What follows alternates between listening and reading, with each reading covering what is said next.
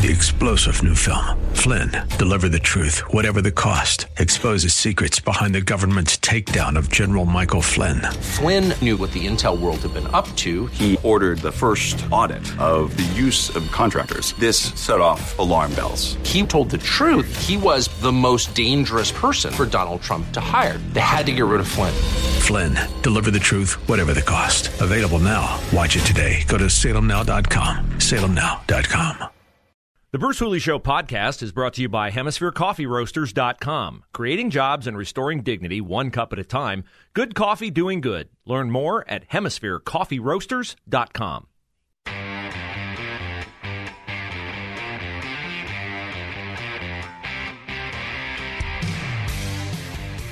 Hey, there's a development on the Kamala Harris church political appeal for Terry McAuliffe front. Turns out I was right. This is not allowed by federal law. Kamala had prepared a message that played in a portion of churches frequented by African Americans in Virginia. 300 total churches. They were going to play this message in. Don't know how many of them saw it Sunday. More we're going to see it this coming Sunday. And she expressly, this is a campaign ad. It's a campaign ad for Terry McAuliffe. It's not like speaking in code, which usually these things are in code when political candidates show up at churches. I'm not a fan of political candidates showing up at churches. Okay, I'm not a fan of it. Unless, let me articulate that better. If a political candidate is an authentic churchgoer, have an authentic faith that they want to come and articulate in a church, that's fine. If the leadership of the church wants to hear that person's testimony, what governs their decision-making process, what their prism is through which they view life and would govern, I'm fine with that. I don't want to hear them making an appeal for me to vote for them. Their testimony, their witness, their words about what motivates them to do what they do, why they serve and stuff like that, that's pretty self-evident. If you're there, like you're there to be evaluated. So as I know, Josh Mandel has been out in a lot of churches, and he's not been to mine, and I wouldn't want him to come to mine, not because I'm against Josh Mandel. I'm engaged in the political process. I don't need to hear it on Sunday morning. If you want to hear it in your church on Sunday morning, that's fine. But you can't do this. You can't do Kamala Harris on a video saying, I believe my friend Terry McAuliffe is the leader Virginia needs at the moment. Sorry. Jonathan Turley, Fox News legal analyst, says that tax-exempt entities are not allowed to participate in, intervene in any political campaign on behalf or in opposition to any candidate for public office. He cited something called the Johnson Amendment, which states that tax-exempt groups are absolutely prohibited from directly or indirectly participating in these kinds of endeavors. So here's what the Biden administration does. It's like the third time I can think they're doing it. Now I'm having a hard time recalling the second time. But the first time was on the eviction moratorium. The eviction moratorium was extended by the CDC. Huh? No. Can't do that. And Joe Biden said, well, probably lose in court, but by the time it gets to court, look at the number of people that won't have been evicted. What was the other one that he did? It was blatantly, might have been vaccine mandate. By the way, I'm still waiting for the regulation from OSHA on the vaccine mandate for businesses with 100 or more employees. Biden issues a lot of press releases because, he doesn't like talking to the press. He doesn't like having to answer questions. His people hate him answering questions because every time he goes off script, there's a chance that crazy Uncle Joe can start talking about how good the Jell-O was last night at the nursing home. But they just flout the law. We'll do it. We'll make them shut us down. Make them shut us down. That's their mindset. That's their mantra. But Kamala can't do this video legally. Doesn't mean she won't do it. It just means, that it's illegal, which never stopped them before. But that's encouraging that at least somebody's stepping up and going, hey, no, you can't do this. Now, Margaret Atwood usually has been held up many times by people on the left as a hero. Margaret Atwood is a novelist from Great Britain. She's the woman who wrote the book, The Handmaid's Tale. You've heard of The Handmaid's Tale, right? You probably never read it, but you've heard of it. The Handmaid's Tale is often cited by your AOCs and your Nancy Pelosi's and anybody on the left, usually a female legislator on the left or a female activist, and Joy Reid would be one, because they view conservative women as pawns, as less thans compared to conservative men. Because if you're a conservative woman, you say crazy out there things like, I love my husband, I want to take care of my kids, the husband is the head of the home. You have a biblical view of marriage. Like, you actually enjoy being a woman, and you understand that you're not limited by being a woman, but that you lift the capacity of your husband in a way that he similarly lifts your capacity. Well, they hate that on the left because I think they hate women on the left. They're trying to marginalize women. They're trying to eliminate the very existence of women, right? Here in America now, they're trying to get all young girls to register for the draft. Why should men register for the draft and women shouldn't? We're going to fight our next war with transgender girls, guys who think they're women, with pregnant pilots, because we are making flight suits to accommodate pregnant women. We're going to send women to the front.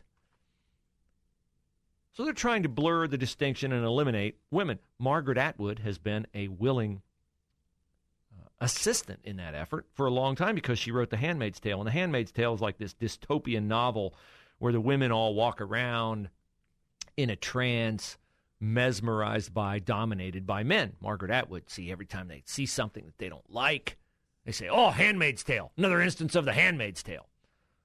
Well, Margaret Atwood now, this is another of these encouraging headlines that shows you're not alone. She's been met by a huge backlash online because she shared on her Twitter page a link to a story from the Toronto Star.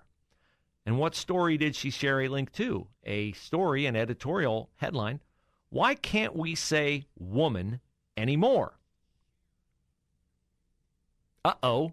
That conflicts with the whole there are no distinctions between men and women. Pete Buttigieg can go on maternity leave, and he can have kids with his husband. So I didn't get to read the piece, Why Can't We Say Woman Anymore? It's behind a paywall, and I'm certainly not going to pay for it. But here's an excerpt from it. Columnist Rosie DiMano says, woman is in danger of becoming a dirty word, struck from the lexicon of officialdom, eradicated from medical vocabulary, and expunged from conversation. It shouldn't leave well-meaning people tongue-tied, lest they be attacked as transphobic or otherwise insensitive to the increasingly complex constructs of gender. There is more than a whiff of misogyny to it. Why is woman the no-speak word and not man? Yeah, this is right. How many delineations now do we have? They go out of their way not to say woman. Birthing people. People who menstruate. People who get pregnant. They can't say woman. So Margaret Atwood now in the crosshairs of cancel culture because she's calling out transgenderism for what it is. Craziness. Nonsense. I was listening to Megyn Kelly talk about the singer Demi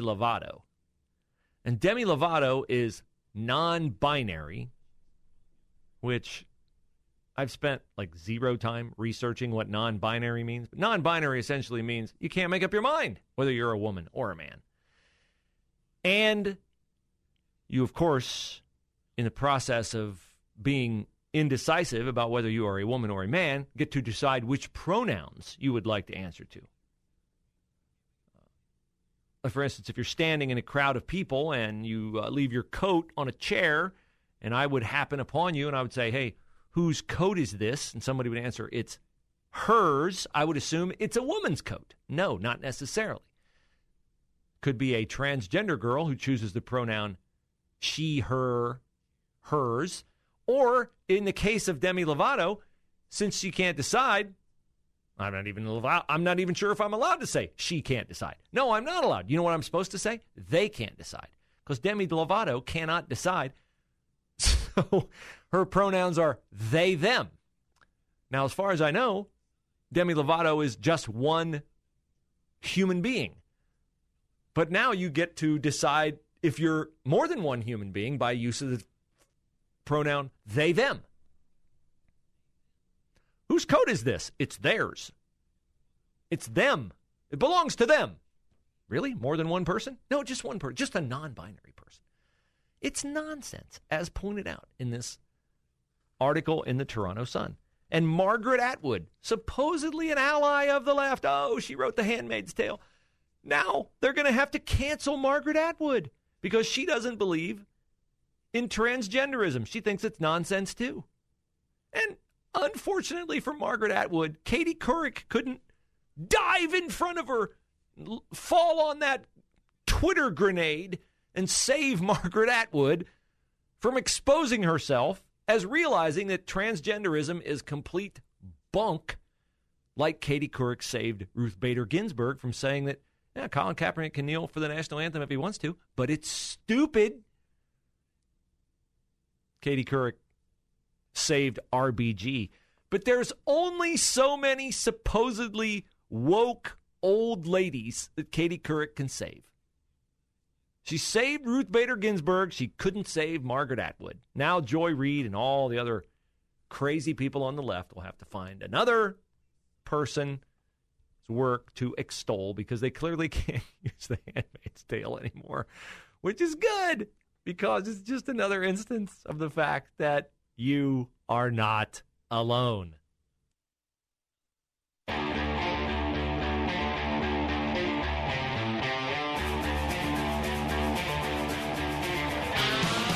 We've been talking so far on the show today about unlikely culture warriors. You know, I don't think Margaret Atwood, who wrote The Handmaid's Tale, ever thought she would be deemed a culture warrior. She just retweeted a link from a Toronto Sun article, why can't we say woman anymore? And thus, unwillingly, unwittingly, she became a culture warrior, pushing back against the wokest of the woke out there. Now, you know, Ricky Gervais, the British comedian, he's been a culture warrior for some time. Remember, he called out everybody at the Oscars for their hypocrisy in buddying up to and doing business with Harvey Weinstein. Ricky Gervais has always been a guy who has spoken out against cancel culture. He said this on a recent podcast: virtue signaling is literally people saying, if I'm picking on you for this minutia, think how good I must be. Think how good I am if I care about these things that don't matter.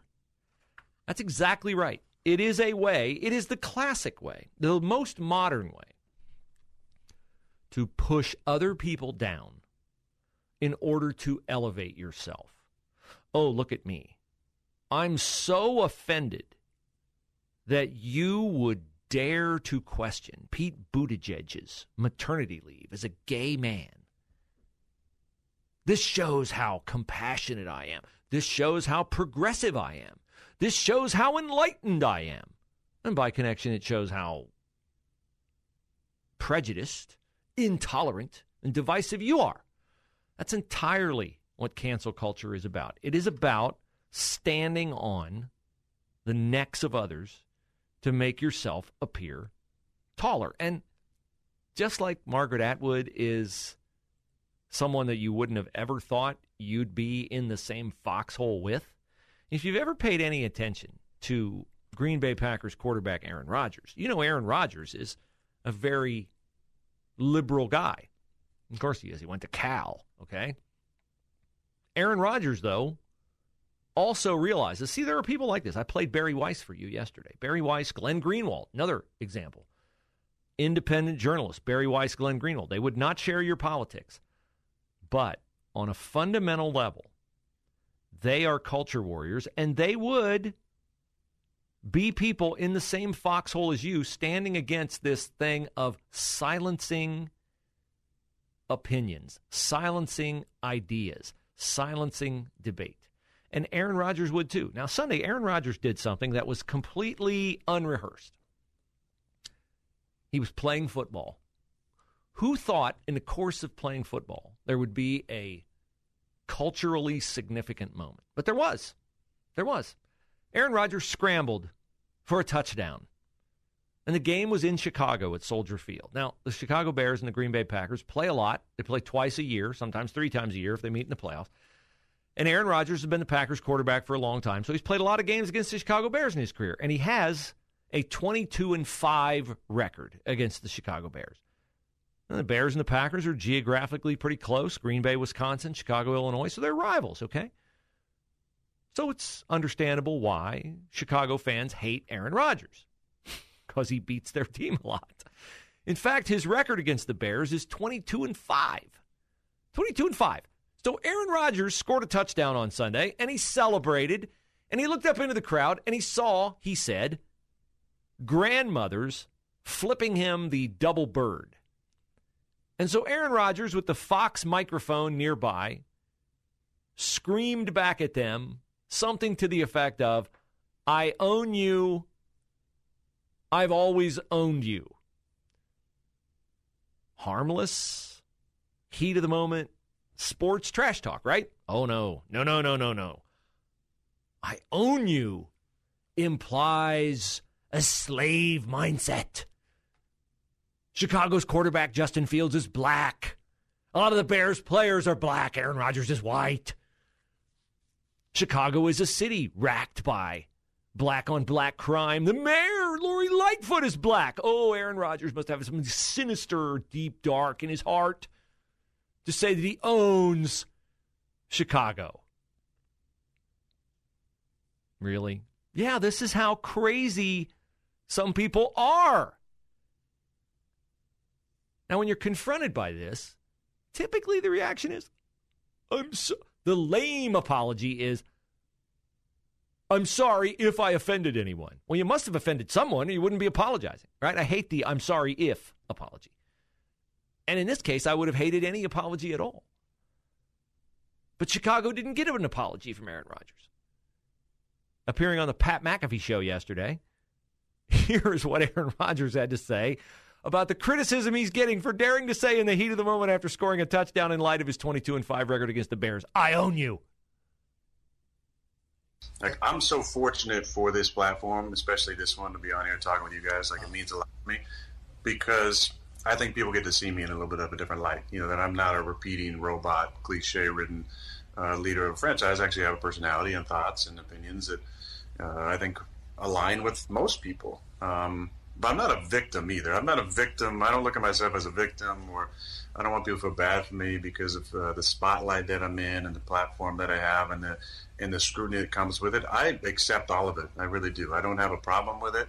I just think that it is, for me, helps me to keep sane when I can recognize and point out that there is this culture that exists that gets off, I think, on shrinking people, keeping them small, keeping them in a box, quieting them through cancelization or demeaning comments, and that I also exist outside of that in a different realm where I do feel confident in things I say, and I do stand behind what I do, and I like to speak the truth, and I'm not a part of this woke cancel culture that gets off on trying to silence people all the time.